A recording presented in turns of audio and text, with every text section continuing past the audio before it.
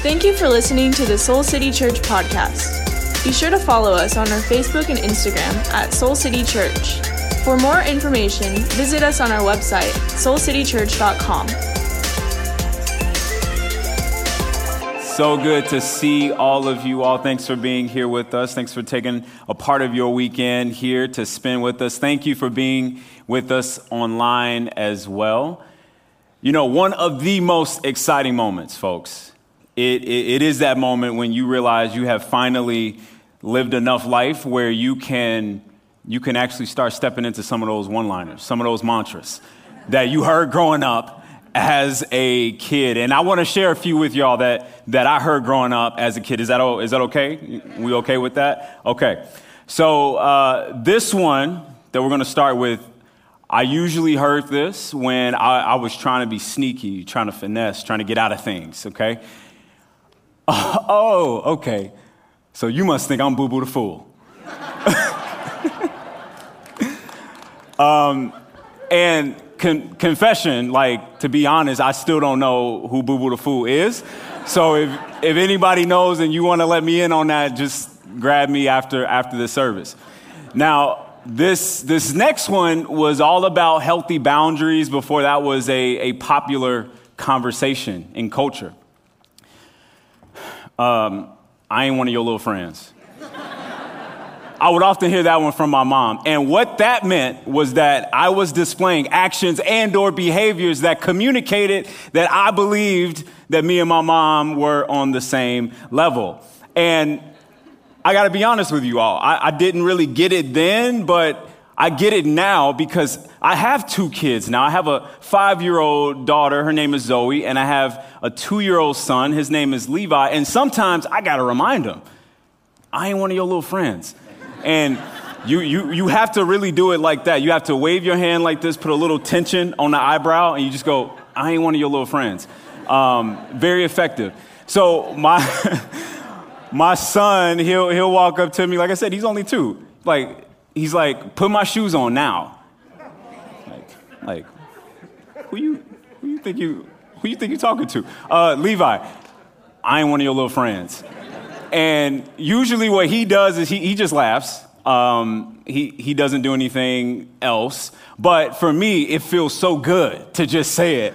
On the inside, I'm like, man, I see why she said this all the time. Now, this last one-liner is one that I'm just now really starting to step into. And I'm sure this one is one that many of us heard at some point growing up. And that one is, we'll see. We'll see. And I didn't like this one very much. I got to be honest, because we'll see was loaded with so many implications. I mean, it could mean I don't want to commit to saying yes right now and then not be able to come through. So temper your expectations. Or it could mean yes. It could mean no, but I just don't want to tell you that right now in this moment.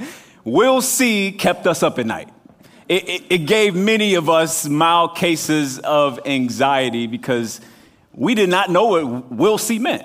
Some of us, let's be honest, we had some therapy sessions because of too many we'll sees. And if you think about it, this phrase, we'll see, it is so connected to hope. At least for me, when I would hear it, that's what made it difficult for me. You know, I would hear we'll see, and my response would actually be to not hope because I don't want to risk disappointment. And if we are being real, doesn't it feel like the last almost 2 years of life has just been a big we'll see? It's been a season that has just been filled with so many disappointments, right? The pandemic, it came in and it disrupted every single aspect of our lives. And then the moment that we begin to feel like we're finally starting to accept this new reality, let's go ahead and add unforgettable viral videos of racial injustice to the mix. And then if that's not enough, if that wasn't good enough, let's also go ahead and add political unrest to the mix as well. And then 2020 ends, and we're like, whew, okay, finally. I can breathe. I can catch my breath. New year, new me. And life is like, we'll see. We'll see. And more or less, right, 2021 has felt like 2020, but somebody just put an X over the 0 and added a 1. It's felt like 2020 has just been following us around, and it's more so been new year, new variant. Then on top of all of this, we have our normal, everyday life stuff on our plates. I actually think that few people in our world today would use the word hopeful to describe the state of our world. Actually, words like heartbreaking, words like difficult, words like uncertain probably come to mind for so many. It's been a season that has been filled with sadness and fear, and many of us have been grief-stricken. In fact, in a poll that was taken this year in 2021 by the Institute of Politics at the Harvard Kennedy School, 2,500 adults were polled, and 51% of them said that at least several days a week they feel down, they feel depressed, or they feel hopeless. And, you know, the last time I checked, there are only several days in a week. So that's saying that people feel this way every single day. And in the almost last 2 years, it's safe to say that many of us have lost our hold on hope. When we've had hope, we have experienced letdown. Our reality hasn't seemed to meet our expectations. And, you know, for some of us, maybe it's not so much that life has been giving us a big we'll see, but it feels like God himself has been saying we'll see in certain aspects and areas of our lives where he has not seemed to meet our expectations in one way or another. You know, maybe you were hoping for a job that hasn't come yet. Maybe you were hoping for healing in your body or in your emotions and it hasn't happened yet. Hoping for healing in a broken relationship and that hasn't happened yet. Or hoping for freedom from some sort of addiction and it hasn't come yet. Maybe hoping for a significant other and that hasn't happened yet. And it brings me to the question, it makes me ask the question, well, is it worth it to hope when it hurts? And you've probably have wondered this too. Or to put it differently, how do we hope when it seems to hurt? If I am risking even more disappointment, even more frustration, is it even worth it to hope? Is it worth it to step into that vulnerable place called hope when everything else around us seems to reinforce the very opposite of what we're hoping for? Is it worth it? Well, believe it or not, it is the Christmas story. It's the Christmas story that actually addresses this very question. So just to give a little bit of context, prior to the birth of Jesus, there was a period of time called the 400 years of silence. And this is the period of time between the close of the Old Testament and the start of the New Testament. And it's called the 400 years of silence because during that time, there weren't any new significant prophets or the people who spoke on behalf of God to the people of God. God didn't say anything significant to his people during this time span. And not only that, this was a time that was filled with incredible hardships and setbacks. It was filled with things like war and revolts. And ultimately, God's people, they were conquered 4 different times during this time period. Words like frustration and pain, confusion come to mind to describe this time. It was most certainly a time of hopelessness.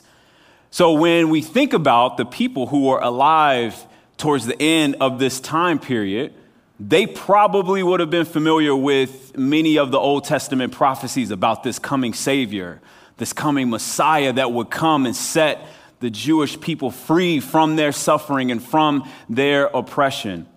And one of those that they would have been familiar with are the words of the prophet Isaiah, specifically Isaiah 9. And in Isaiah 9, we have one of the most famous passages about Jesus, the Messiah, that we often hear during Christmas time. And Isaiah wrote it hundreds of years before this silent period to the people of Israel. And I want us to read it together. So if you have your Bible or you have a Bible app, go ahead and go with me to Isaiah 9, chapter 2, or Isaiah 9, verse 2. And underneath the seat in front of you, you'll see a Soul City Bible. And in that Bible, Isaiah 9, 2 is on page 560. Okay, Isaiah 9, 2 says, "The people walking in darkness have seen a great light. On those living in the land of deep darkness, a light has dawned." Okay, I want to take a pause there.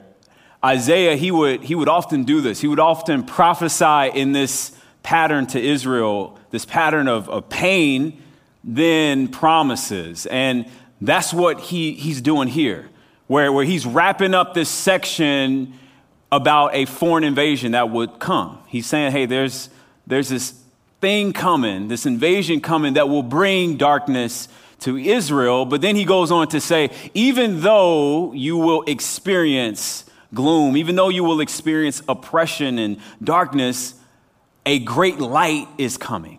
A great light is going to shine on you. This season of pain, this season of oppression will come to an end because of this light. And this light is the Messiah. And then after verse 2, he goes on to explain, what does this Messiah's light look like? What does it look like practically? He goes on to talk about, it looks like joy, which John talked about last week. It looks like freedom from, oppressive rulers and things like that. But then in verse 6, he tells us why these things happen. So I want to jump to verse 6 and read that together. This is what it says. "For to us a child is born, to us a son is given, and the government will be on his shoulders, and he will be called Wonderful Counselor, Mighty God, Everlasting Father, Prince of Peace. Of the greatness of his government and peace there will be no end. He will reign on David's throne and over his kingdom, establishing and upholding it with justice and righteousness from that time on and forever. The zeal of the Lord Almighty will accomplish this." Isaiah tells God's people that the reason why you will experience this freedom from gloom and oppression is because unto us a child will be born. Unto us a Savior will come, a son will come. In other words, he's saying rather than you going to this Messiah is coming to you. To us, it speaks of the fact that this Messiah will be close. He will be intimate. And not only that, but this Messiah would come in a way that you least expected it. Rather than coming as this muscular, conquering king, he's coming to you as an innocent infant, as a child. And this just seems like God, he just often does this to us, doesn't he? That God will give you what you are hoping for, but sometimes it looks completely different than you expected. Maybe God gives you that job that you are hoping for, but it doesn't look exactly the way that you expected it to look. Maybe you were hoping to date that particular guy or that particular lady, and once you do, you find out that I'm going to leave that alone. Okay, I'm going to just leave that alone. The Messiah, the Savior, he's coming. He would come in a way that they least expected. And then in addition to this, he tells us what he will be called. Wonderful Counselor, Mighty God, Everlasting Father, Prince of Peace. And the thought here isn't just that we will call him this. This will, be his name. No, this is actually his character. This is the essence of who he is. this is what he has come to the earth to do. And then Isaiah says that his government or his kingdom, his sphere of influence will expand and expand and expand and have no end. He is saying, Israel, this is your hope. And he's saying that this is our hope as well. So how do we hope when it seems to hurt? I believe that it starts with changing what we think about hope. That's what we see here in Isaiah 9. Hope is richer and it's more nuanced than we may think. See, our world the world that we live in, it thinks about hope completely different than the way that the Bible describes hope. Oftentimes, not always, but often in our world, hope is one of two things. It's often a goal, right? We may say things like, man, I hope I can make this deadline at work.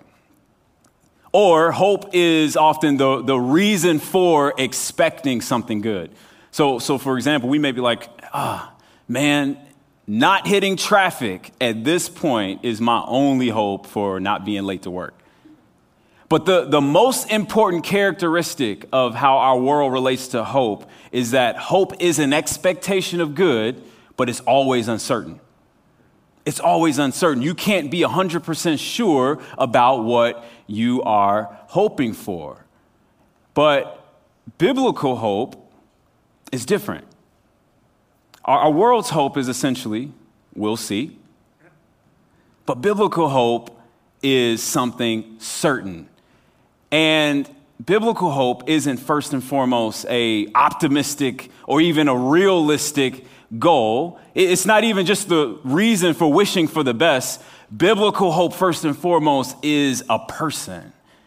Isaiah 9 in the Christmas story shows us that Jesus is the personification of hope. He is our living hope. Because of him, we have access to everything that we will need. When we're in a season where we need strategy or we need clarity, he is our wonderful counselor. When we are in a season where we need a strength beyond our own, we need a savior, he is our mighty God. If we are feeling unloved or alone, if we're feeling rejected, he is our mighty or our everlasting Father. This is who he is. If we are in a season where life is chaotic, it is confusing, life is crazy and work is crazy, we find ourselves in a storm, he is our Prince of Peace. This is ultimately what the Christmas story is all about.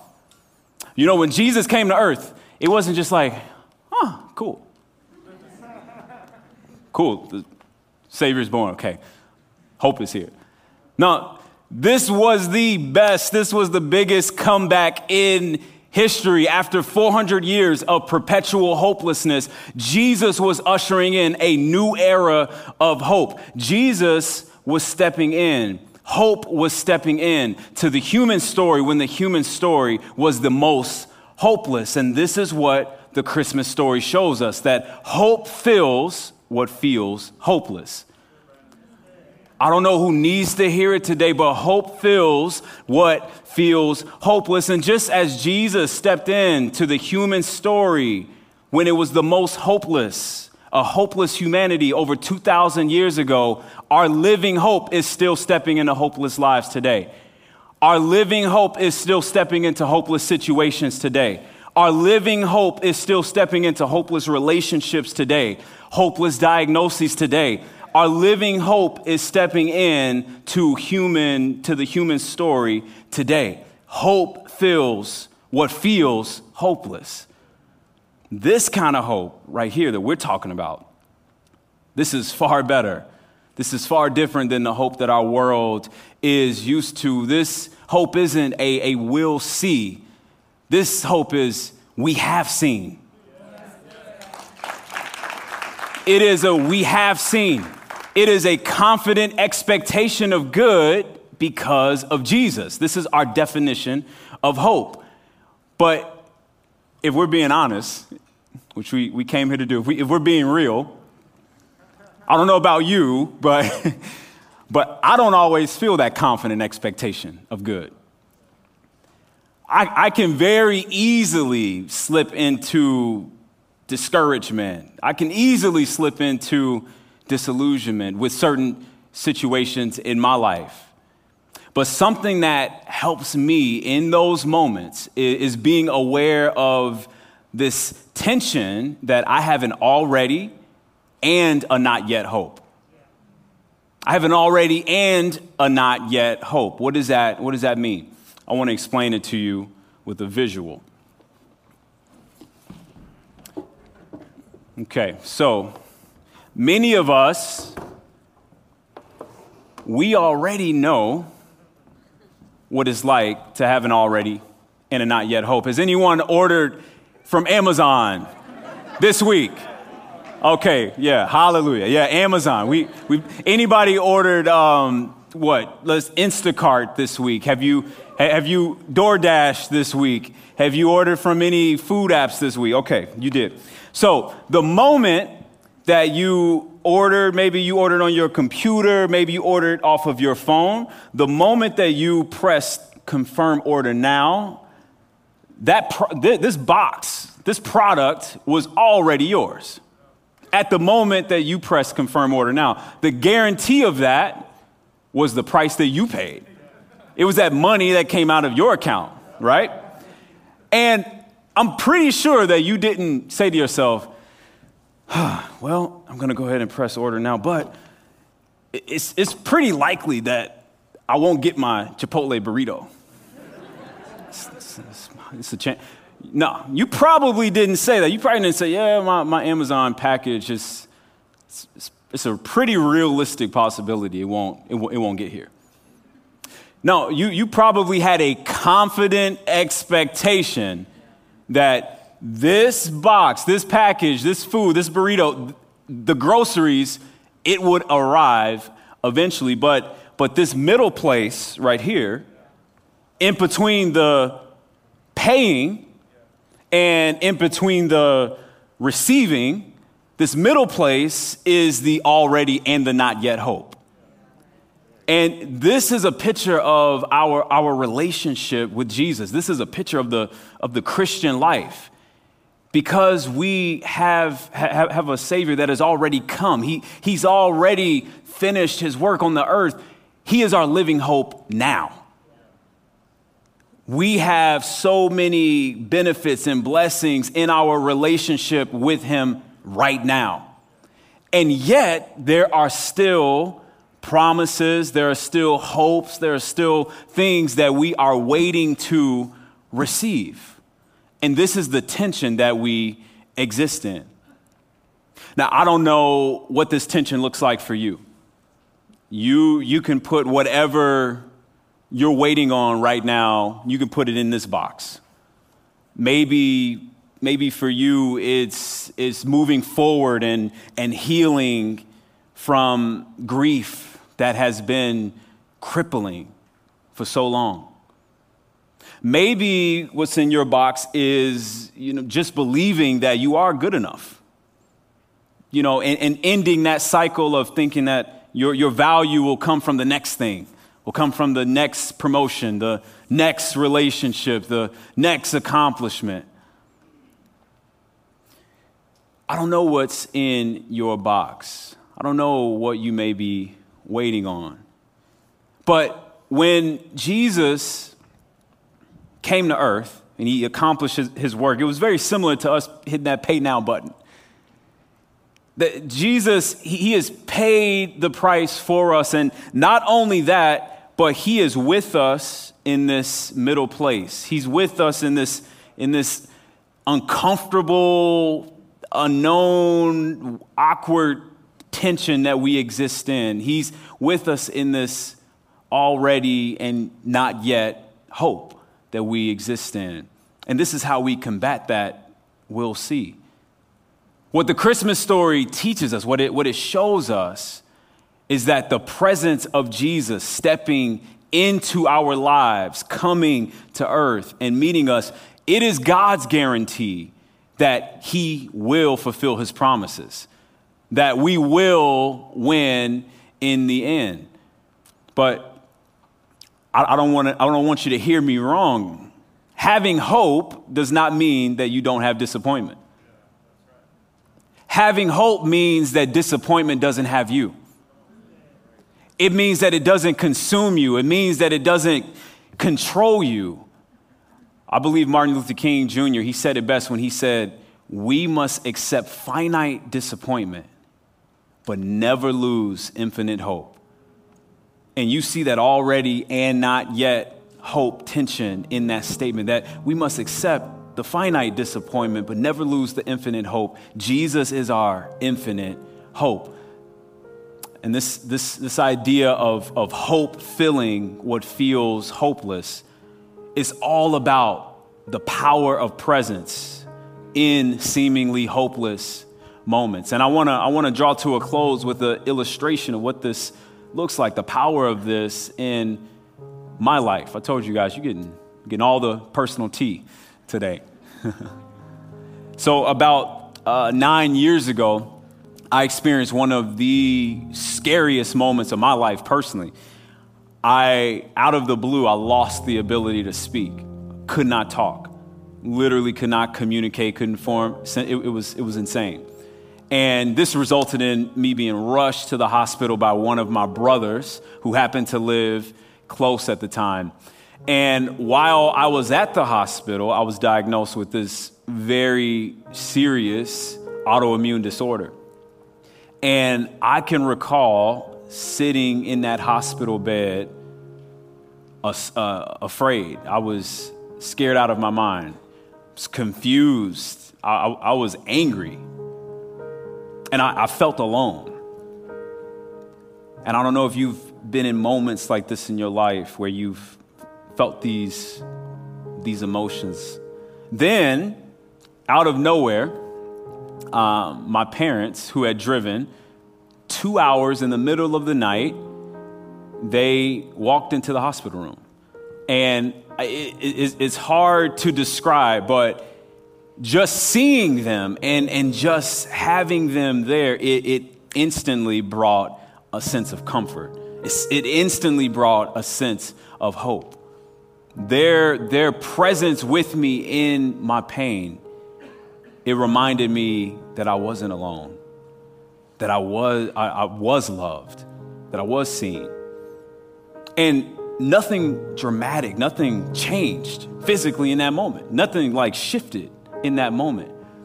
But their presence along with my brother who was there, it helped me to have the confident expectation that it would. And I was experiencing this tension of the already and the not yet hope in that moment, and I didn't even have the language for it yet. I bring up this story because I'm still waiting on 100% healing. This isn't a finished story.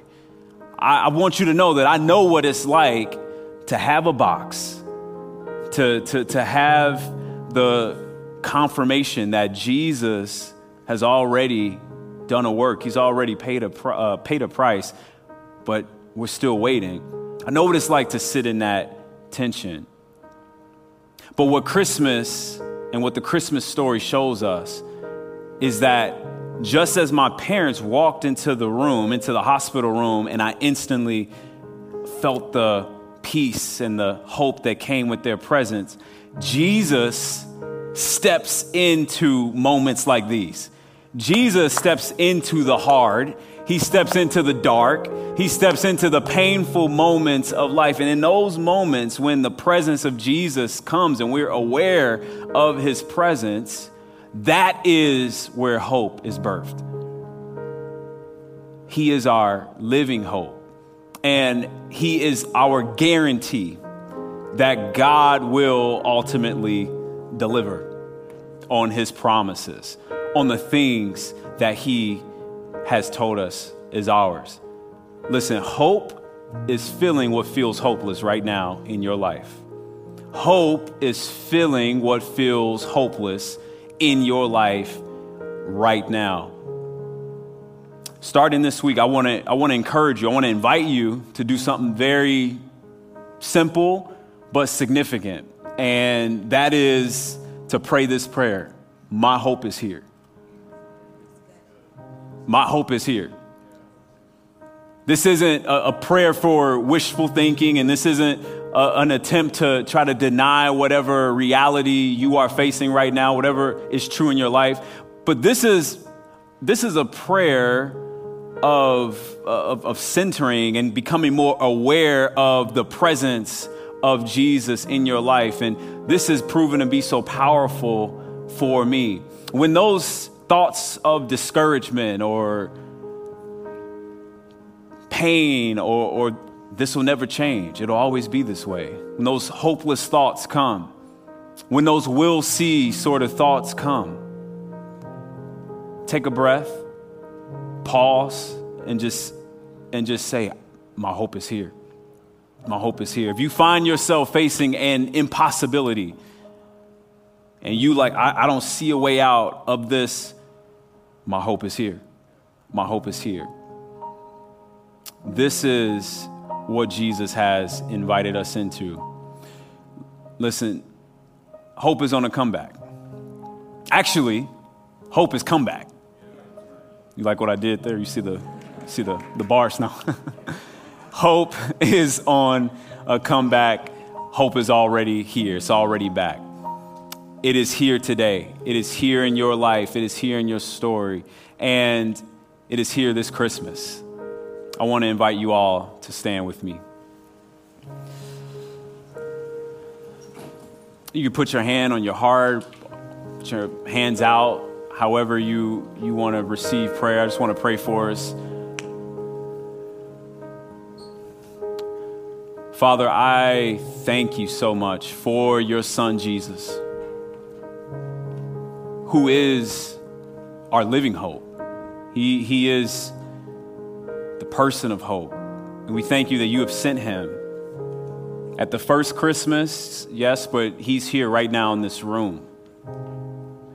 And you are moving in our lives, in our stories right now, even when we can't see it, Lord.